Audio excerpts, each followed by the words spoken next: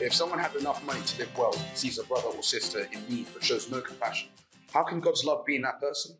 Dear children, let us not merely say that we love each other. Let us show the truth by our actions.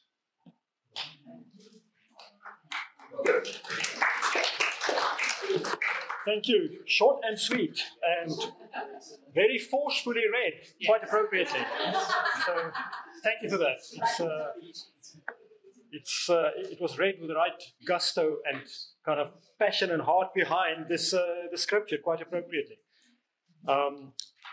It is good to be back. It's really good to be back. We had a good trip. Do I need to? Hang on, I think I need to unmute. I see Leon is waving, jumping up and down. Okay, I see. Is that better? Okay, I'm live. It's good to be back. Yeah, a lot of things go through your heart and mind. One thing I realize it's better to cry there than here. It's better to cry close by than far away, and get it all out. It's very therapeutic, and to see family and be with people you love. And so thank you for everybody that supported us in our difficult time as well. Stefan, can I say thank you? You say thank you? For delivering the picture. Oh, you're welcome, Bill.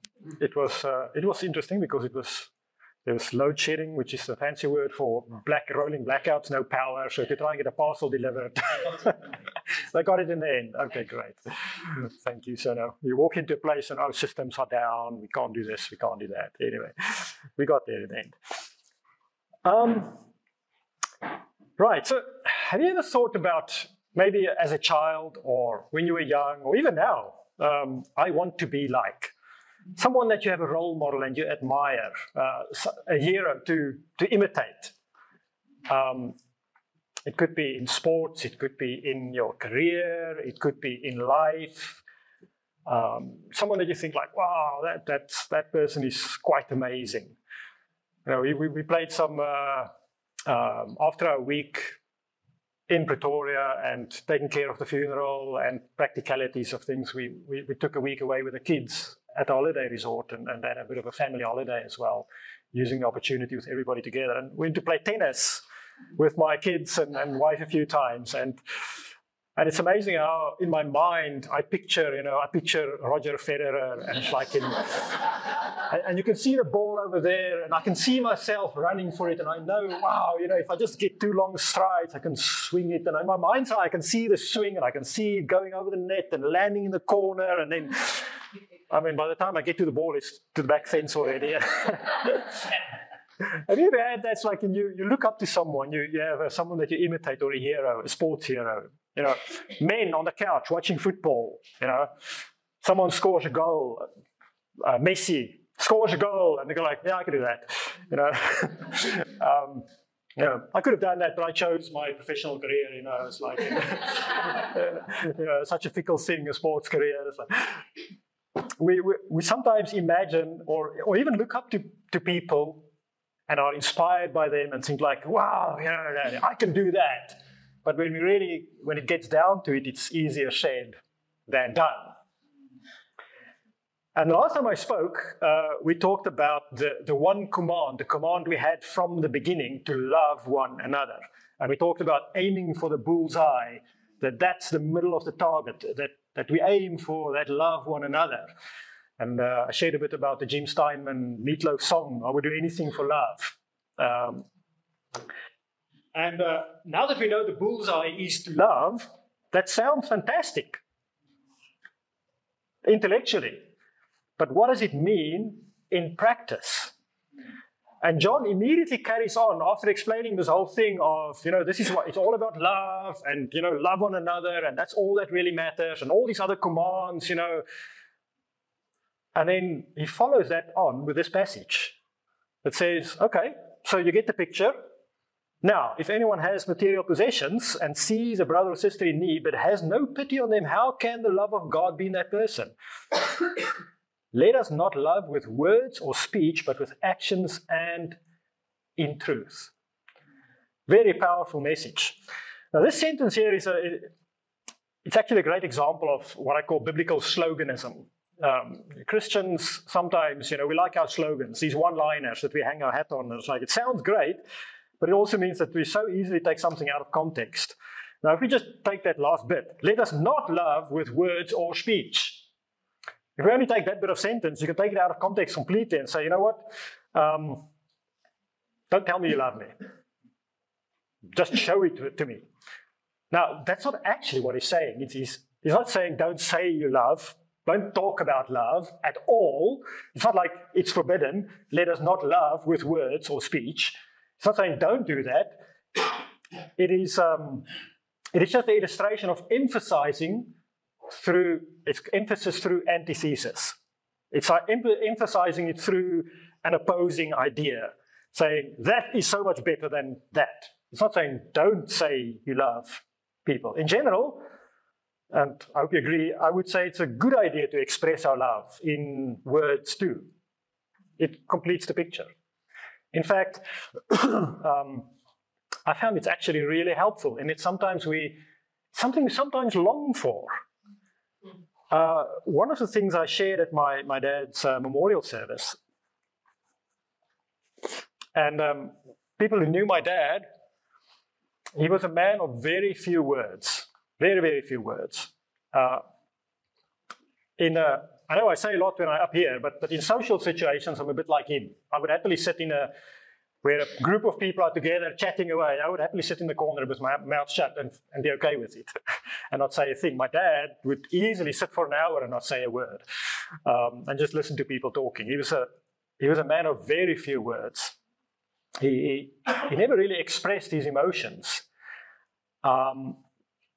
But the interesting thing, which so many people remarked, and we shared at his memorial service, is that how they saw his love through his behavior and through his deeds. And I shared it, I experienced that myself as well. For many, many, many years, I knew that my dad loved me. I had no doubt about it because of his deeds, because of the way he behaved and the things he did. And even though I knew it, I always longed for, if I only could hear it as well. Now, maybe you can relate to this. Maybe couples, maybe, when you're married, your wife loves you, or your husband loves you, and maybe sometimes it's more in the one direction than the other one. That it's like I know he loves me, but it'll be nice to hear it sometimes. Like, why are you sitting over there? And I was like, okay, anyway. He's gonna talk. Let me not stir too much here. It's like,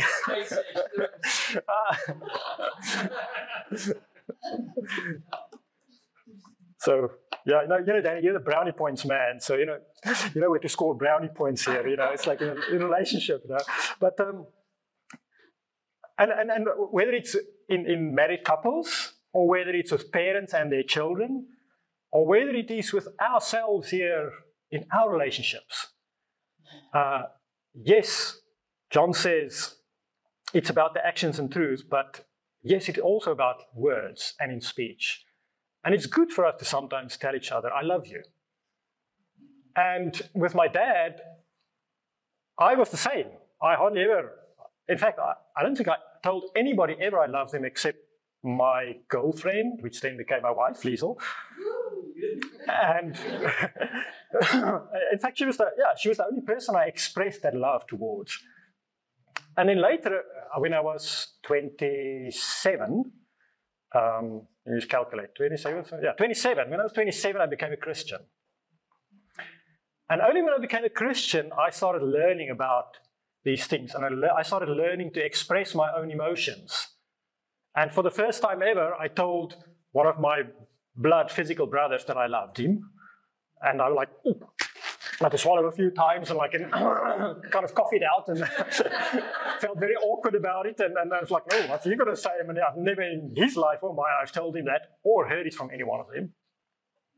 And then over a few years, we were in the UK and then in Namibia and then in the Netherlands. Over a few years, every time I would phone my dad, I would tell him I love him. And then suddenly one day, he said, "Oh, I love you too." And I thought, like, oh, I wasn't sure whether I should cry or celebrate or jump up and down. It's like, but to hear it, to something that I knew all the time anyway, meant so much. It's important for us to say it, to express it. Yes, he says, don't love with words or speech. He's not saying don't say it. Yes, we do need to say it. And if you haven't said it to someone recently, someone that you do care and love about, and you think like, well, they know I love them. Make a point to actually say it, express it. And if you can't open your mouth, you think, oh, well, I'm going to choke or cry or something, write a note, send a card or something, or WhatsApp with a little heart, but whatever. If you can get to the point where you can actually say it, that'll be great. And the same with us here in the congregation as spiritual brothers and sisters. I think it's good to remind ourselves to express our love for each other with words. But that is not what John is talking about here. We do need to do that. He said the antithesis of this is, let us not love with words or speech, but with actions and in truth. With actions and in truth. Now, this idea of not love with words or speech, but actions and in truth, it's not a particularly religious or novel idea that the Bible invented. We have, in our everyday language, we have expressions like that. I mean, what expressions do we commonly hear that expresses a similar idea that people talk about in everyday language? What do you think? That sounds familiar? So actions speak louder than words. Actions speak louder than words. The proof is in the pudding. Yeah, anything else? Genuine article. The genuine article, yeah. Things like, oh, can you walk the talk? Don't just talk the talk, but walk the talk. We say you need to lead by example, not just by words. We say things like, practice what you preach. Put your money where your mouth is. An empty vessel makes a lot of noise. The rubber hits the road. Where the rubber hits the road. Yeah. We say things like, talk is cheap. He's all talk but no action. Easy to say, hard to do. This is a very common thing in life, actually. It's easy to talk, it's easy to say something, but to actually live up to it and express it, that's a lot more challenging. And if you like sermon titles, that's what I want to talk about today. It is, the message of John here is to live the love that we proclaim. Solomon in Proverbs says, many claim to have unfailing love, but a faithful person who can find? Many claim to have unfailing love. As hard as it was for me to sincerely say, I love you, it's also very easy to say, oh, I love you. Hey, Leon, I love you. Joe, I love you. But to say it with meaning and to really, Solomon said, yeah, words are cheap, they're easy to express, but can we actually live up to it? And that's the calling of John here. He says, let's just not love in word and in speech. Yes, it's good to say I love you, but let us love with actions and in truth. If you want to follow along in your Bible, let's turn it to James chapter 1. John was not the only one who had a lot to say about this. We're just going to pick 2 verses from James 1 and then a fairly lengthy passage in James 2. So in James 1, verse 22,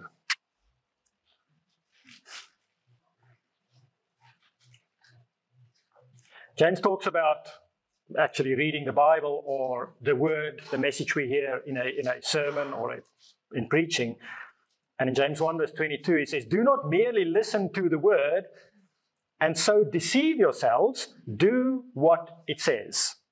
And then a bit further on in verse 27, he says, religion that God our Father accepts as pure and faultless is this, to look after orphans and widows in their distress and to keep oneself from being polluted by the world. James expresses the same thing here. It's like, this is not just about listening and saying things. In fact, he said, if you want to see pure religion, it is not about some fancy messages or theology. It is, like Danny says, that's where the rubber hits the road. It is, are you actually looking after the orphans and the widows? Are we looking after the poor and the needy in society? Are we standing up for the rights of the oppressed? The practicalities of love and of life. So he carries on in chapter 2, if we skip forward to chapter 2, verse 14. And then he expands on this whole idea. Now he connects it not to love, but to faith. But the principle is exactly the same.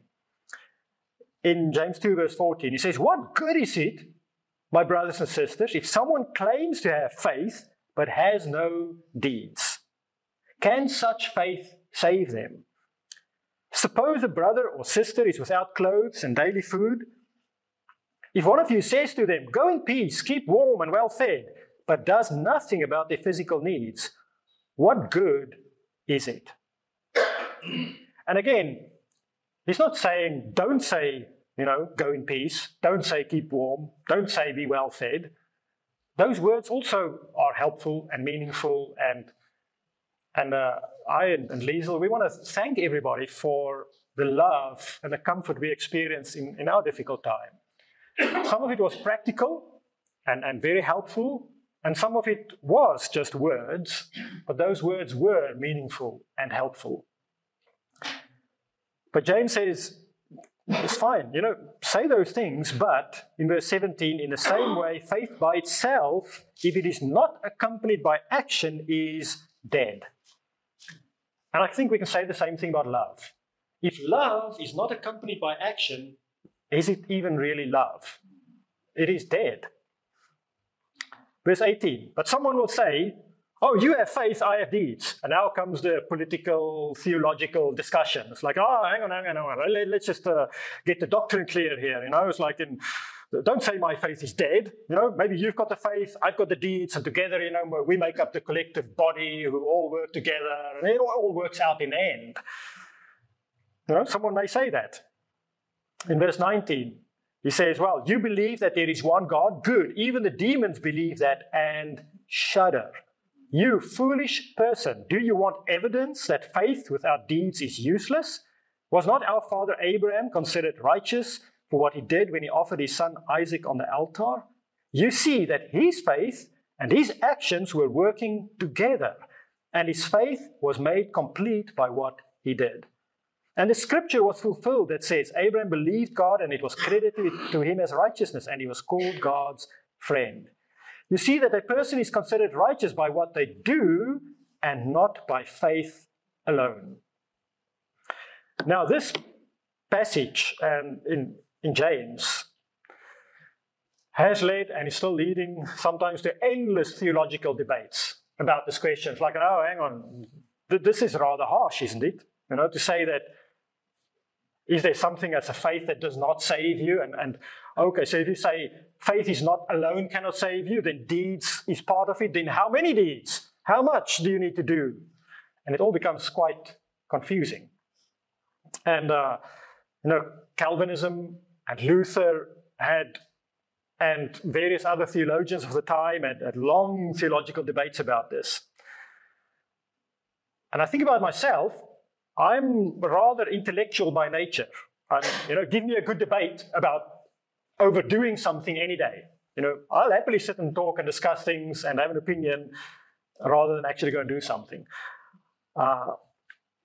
But I realized, looking at this and just objectively reading it, that after growing up and sitting and warming the church benches, thinking that, that's a sufficient expression of my faith to just show up on Sunday and sit there and be there.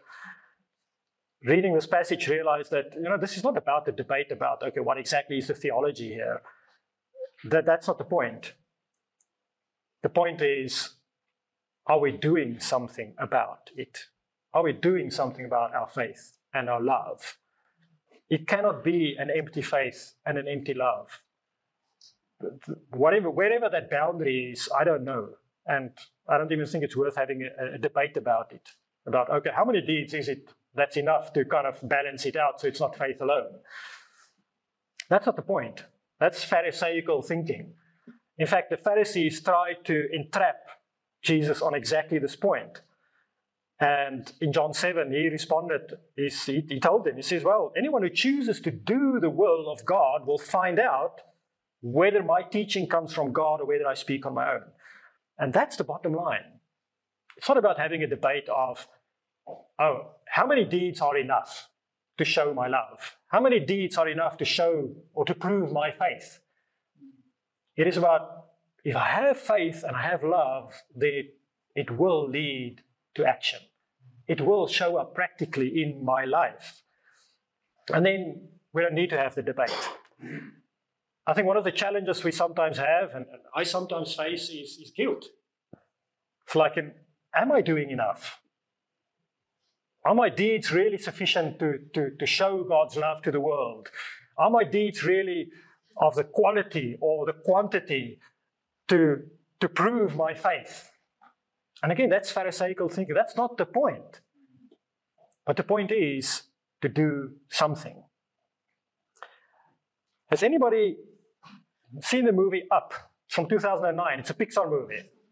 Oh, quite a few of the adults. So I was like, okay, shall we go and get the kids? Maybe ask them. So in 2009, there's this Pixar movie Up. And it was actually based on a real-life story. I didn't know that until recently. So for those who haven't seen the movie Up, basically the real-life story, and then you can go and see what the movie is about if you're interested in that. But it's kind of based on this real-life story. The real-life story is that in Los Angeles, there was a person called Larry Walters, a 33-year-old man, and he was being bored at home, sitting around, and wondering, it's like I wonder how my neighborhood looks from above. And he was sitting there and thinking about this, and then he decided, I want a new perspective on my neighborhood, where I live. So he actually went down to a local second-hand surplus store, and he bought 45 used weather balloons, and he bought some helium canisters, and he filled up these weather balloons, and he tied them to his lounge chair that he was sitting outside on the lawn. And he tied them to his chair. He got some friends along. He took a 6-pack of beer and a peanut butter and jelly sandwich. And he took a BB gun. A BB gun is like a little pellet gun with small little round pellets. It's not very dangerous, but it actually shoots plastic pellets generally. So he got this little BB gun and his supplies, and he got in his chair, and he thought, okay, I'll go up with all these balloons, and I'll look over my neighborhood and see what my neighbors are doing, and get a new perspective on my neighborhood. And then when I want to come down, I'll just use my BB gun, and I'll shoot the weather balloons one at a time until I come down again. Now, Larry Walters apparently was not a scientist or an engineer.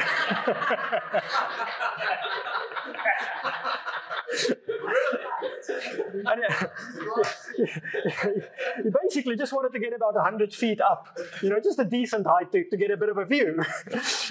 but he had way too many balloons for his weight, and he ended up going up and up and up to 11,000 feet, which is basically a jet airliner, when it cruises between countries, cruises at about 30,000 feet.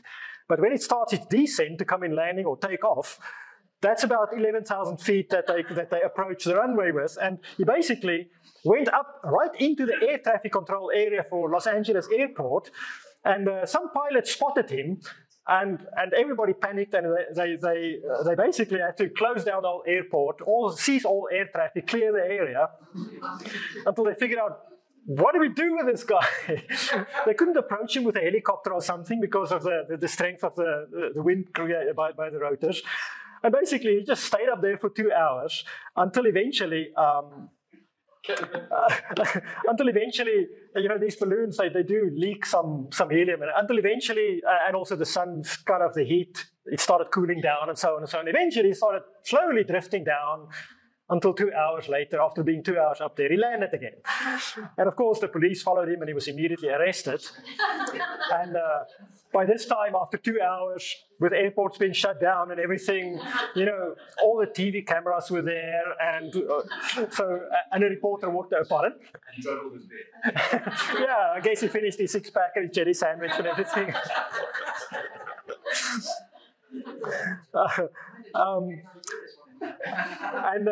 So immediately one of the reporters interviewed him and asked him and said, basically 3 questions. He said, the first question asked, were you scared? Were you scared? And he said, yes, I didn't think I was going so high. And then the second question, would you do it again? And he said, no. And then the third question, why did you do it? And his answer was, because, I thought, you can't just sit here and think about the idea. You have to do something about it. Now, there's an amazing story of one man who said, I can't just sit here and think about some ideas. He decided to take action. And in the same way, we can sit here and talk about love and talk about faith, and we can think about it, and that's a good thing. And we can read our Bibles and read about faith and read about love, and that is a good thing. But this man said, you can't just sit there and think about it. You've got to do something about it. And it's the same with our faith and our love. We can't just sit and think about it. We have to do something about it. Now, this guy, I'm sure there's many opinions about him and what he did. Nobody seemed to have copied him. But one thing that happened is it inspired someone. And it inspired someone at Pixar to look at this and say, wow, that's an amazing story. I can make a movie about that. And at the beginning, I asked, maybe is there someone you look up to, someone you admire? It's like, I know I will never play tennis like Rafael Nadal. In fact, I'm not even good enough to join a local club. I'll happily stay at the resorts, just playing social tennis. But you look at that, it's like, at least it inspires me to pick up a tennis racket and say, maybe I'll try this a bit.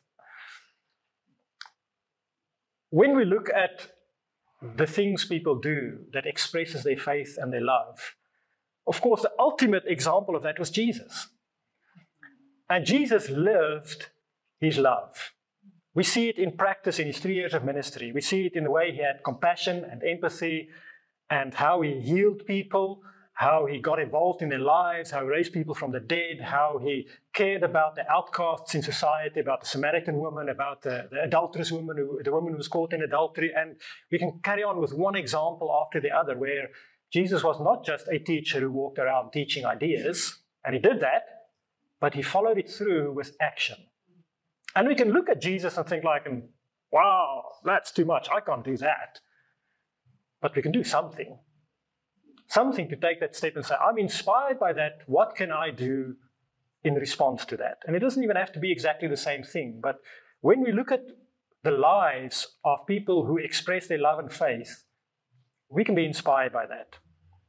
Which does bring me to another aspect of living the love that we proclaim. And let's grab our Bibles. We're going to do a bit of a group exercise here. And turn to the letters to the churches in Revelation. So we're going to start in Revelation chapter 2. So Revelation, last book of the Bible, right at the end. And while you turn to Revelations chapter 2, or Revelation, not Revelations,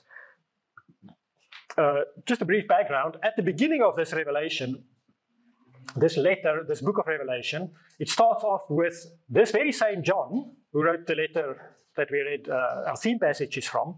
This same John gets a vision from God. But the start of this vision is basically a message to 7 churches, 7 real churches like us, a group of Christians together like us in a town. So it'd be something like, and he starts it, each one of these letters or messages with, he says, to the angel of the church in Watford, write the following. And then comes some message for that church. So I'm going to ask various people to just read some verses and then pay attention to see if we can spot a pattern. Okay, so who can read for me? The first letter is to the church in Ephesus. Who can read for me Revelation 2, verse 2 and 5? Just put up your hand and... Anybody? Yeah, Leon, please speak up loudly so everybody can hear. I know your deeds, your hard work, and your perseverance. I know that you cannot tolerate wicked men, but you have tested those who claim to be apostles, but are not, and have found them false. Would you read through to them? No, just 2 and 5. Remember the height from which you have fallen. Repent and do the things you did at first. Okay, thank you. Just up to there. All right, so that was to the church in Ephesus. Then to the church in Thyatira. Still in chapter 2. Who wants to read for me verse 19? Penny, thank you. I know your deeds, your love and faith, your service and perseverance, and that you are now doing more than you did at first. Thank you. And then the next letter is in chapter 3. We're going to skip one or two of the churches. He writes to the church in Sardis. Who wants to read for me chapter 3, verse 2? Be watchful and strengthen the things which remain, that are ready to die, for I have not found your works perfect before God. Thank you. And then the next letter is to the church in Philadelphia, verse 8 of chapter 3. Who wants to read verse 8? Liesel? I know your deeds. See, I have placed before you an open door that no one can shut. I know that you have little strength, yet you have kept my word and have not denied my name. Thank you. And then lastly, the church in Laodicea, in Revelation 3, verse 15. Who wants to read that? Thank you, Simone. I know your deeds, that you are neither cold nor hot. I wish you were either one or the other. And verse 16 as well, thank you. So because of your lukewarm, neither hot nor cold, I am about to spit you out of my mouth. Thank you. So what is the common theme that emerges here? Correction. Pardon? Correction. Correction. Correction about what? What is the common theme? What do we see recurring in all these passages?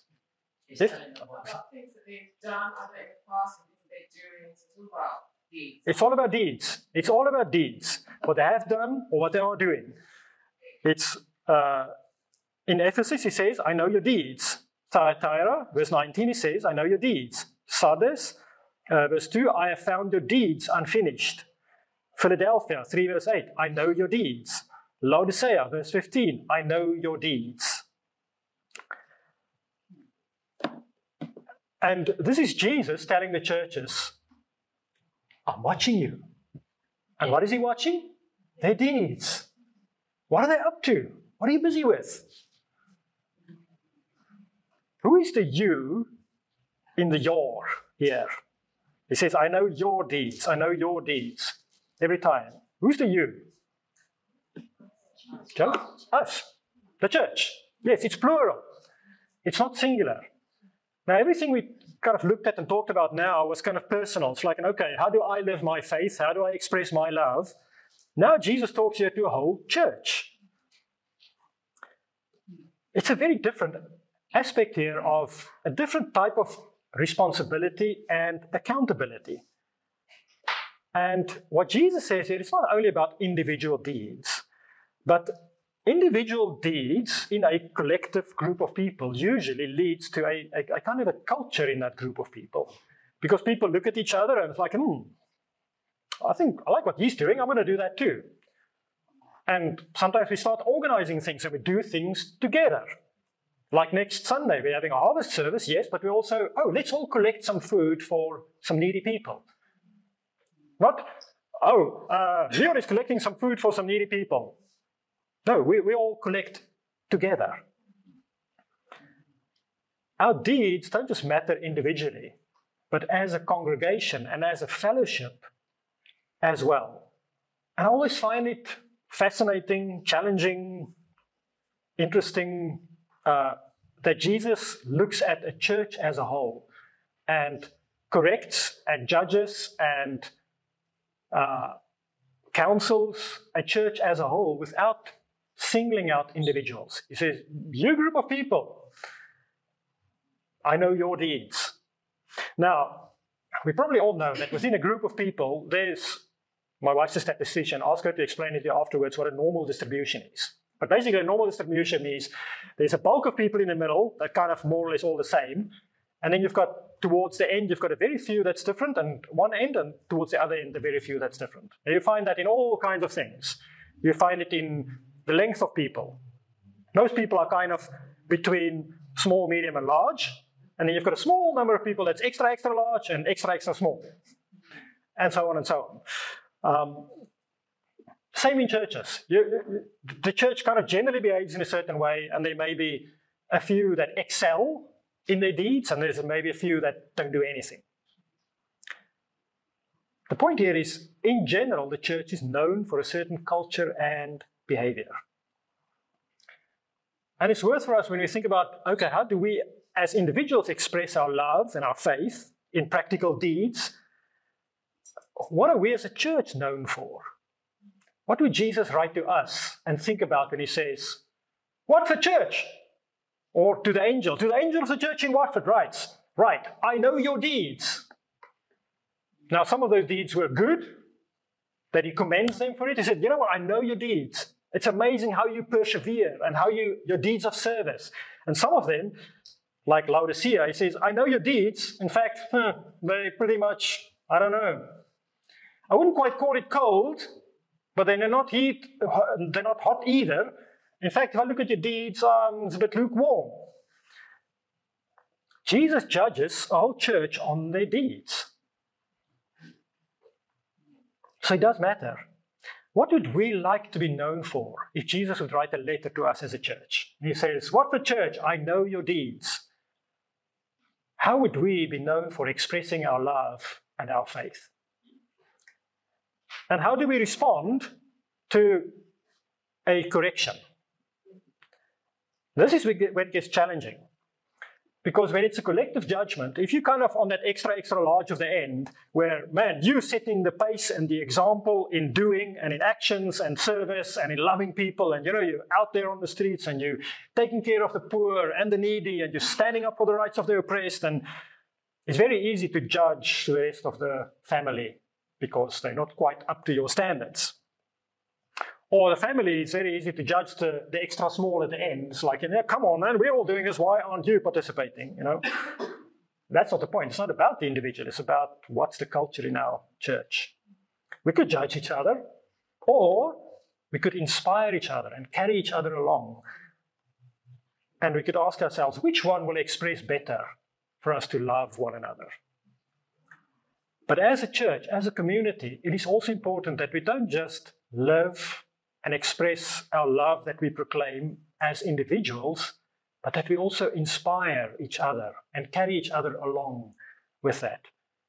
I absolutely really appreciate things that Leon organizes, like doing the food collection at Tesco, doing the food collection next Sunday. There's another Hope event, I think, coming, a walk in London, and through the year, there's various events organized. Whether it's an invitational service, whether it's a collection to help someone in need in the church or outside the church. I really appreciate those who organize things like that, because it really helps me, and I believe it helps us as a community to live and express the love that we proclaim. And it will be good for us if we see an initiative like that, to support it and to say, thank you for arranging that, and thank you for helping me to express my love and my faith in that way.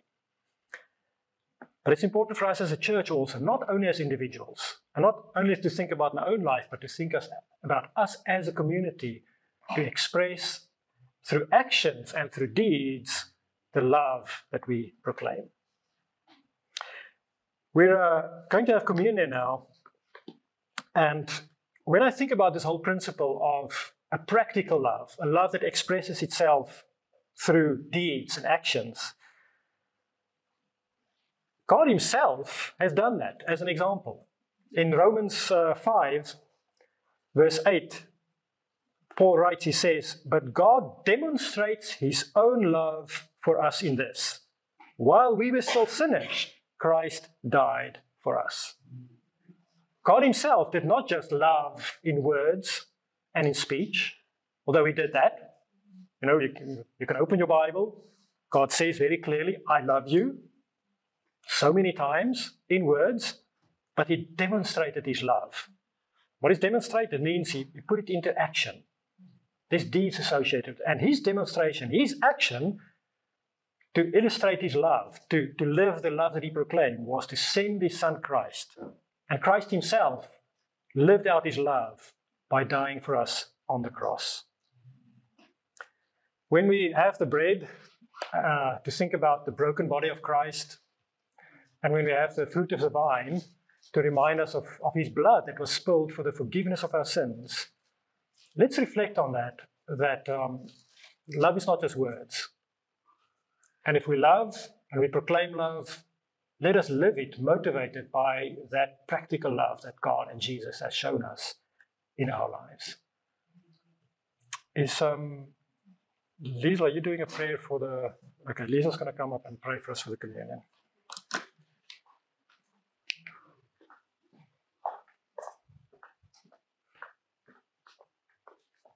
Let's bow our heads and pray. Heavenly Father, we actually lost for words, God, just by the fact that Father, you loved us so much. Father, you loved the world so much that you gave up your Son, Father, and for the forgiveness of sins, Father, and that we can live eternally, Father. Father, thank you so much for the ultimate sacrifice, Father, that was so much more than words, Father. Your action spoke louder than words, Father. But thank you so much, Father, that you express in so many ways, Father, that you love us individually, collectively, Father. You love your creation. You love each aspect of it. Thank you for your Son, Father, for his perfect example, Father. And I pray, Father, that we can imitate that, Father, by our actions, Father, but also by our words and our speech. Father, we thank you for remembering, Father, today and each day, Father, what you and your Son has accomplished, Father, on the cross. Father, I pray that we fix our eyes on the cross, Father, and live wholeheartedly and life's full for you. And I pray this in your Son's name. Amen.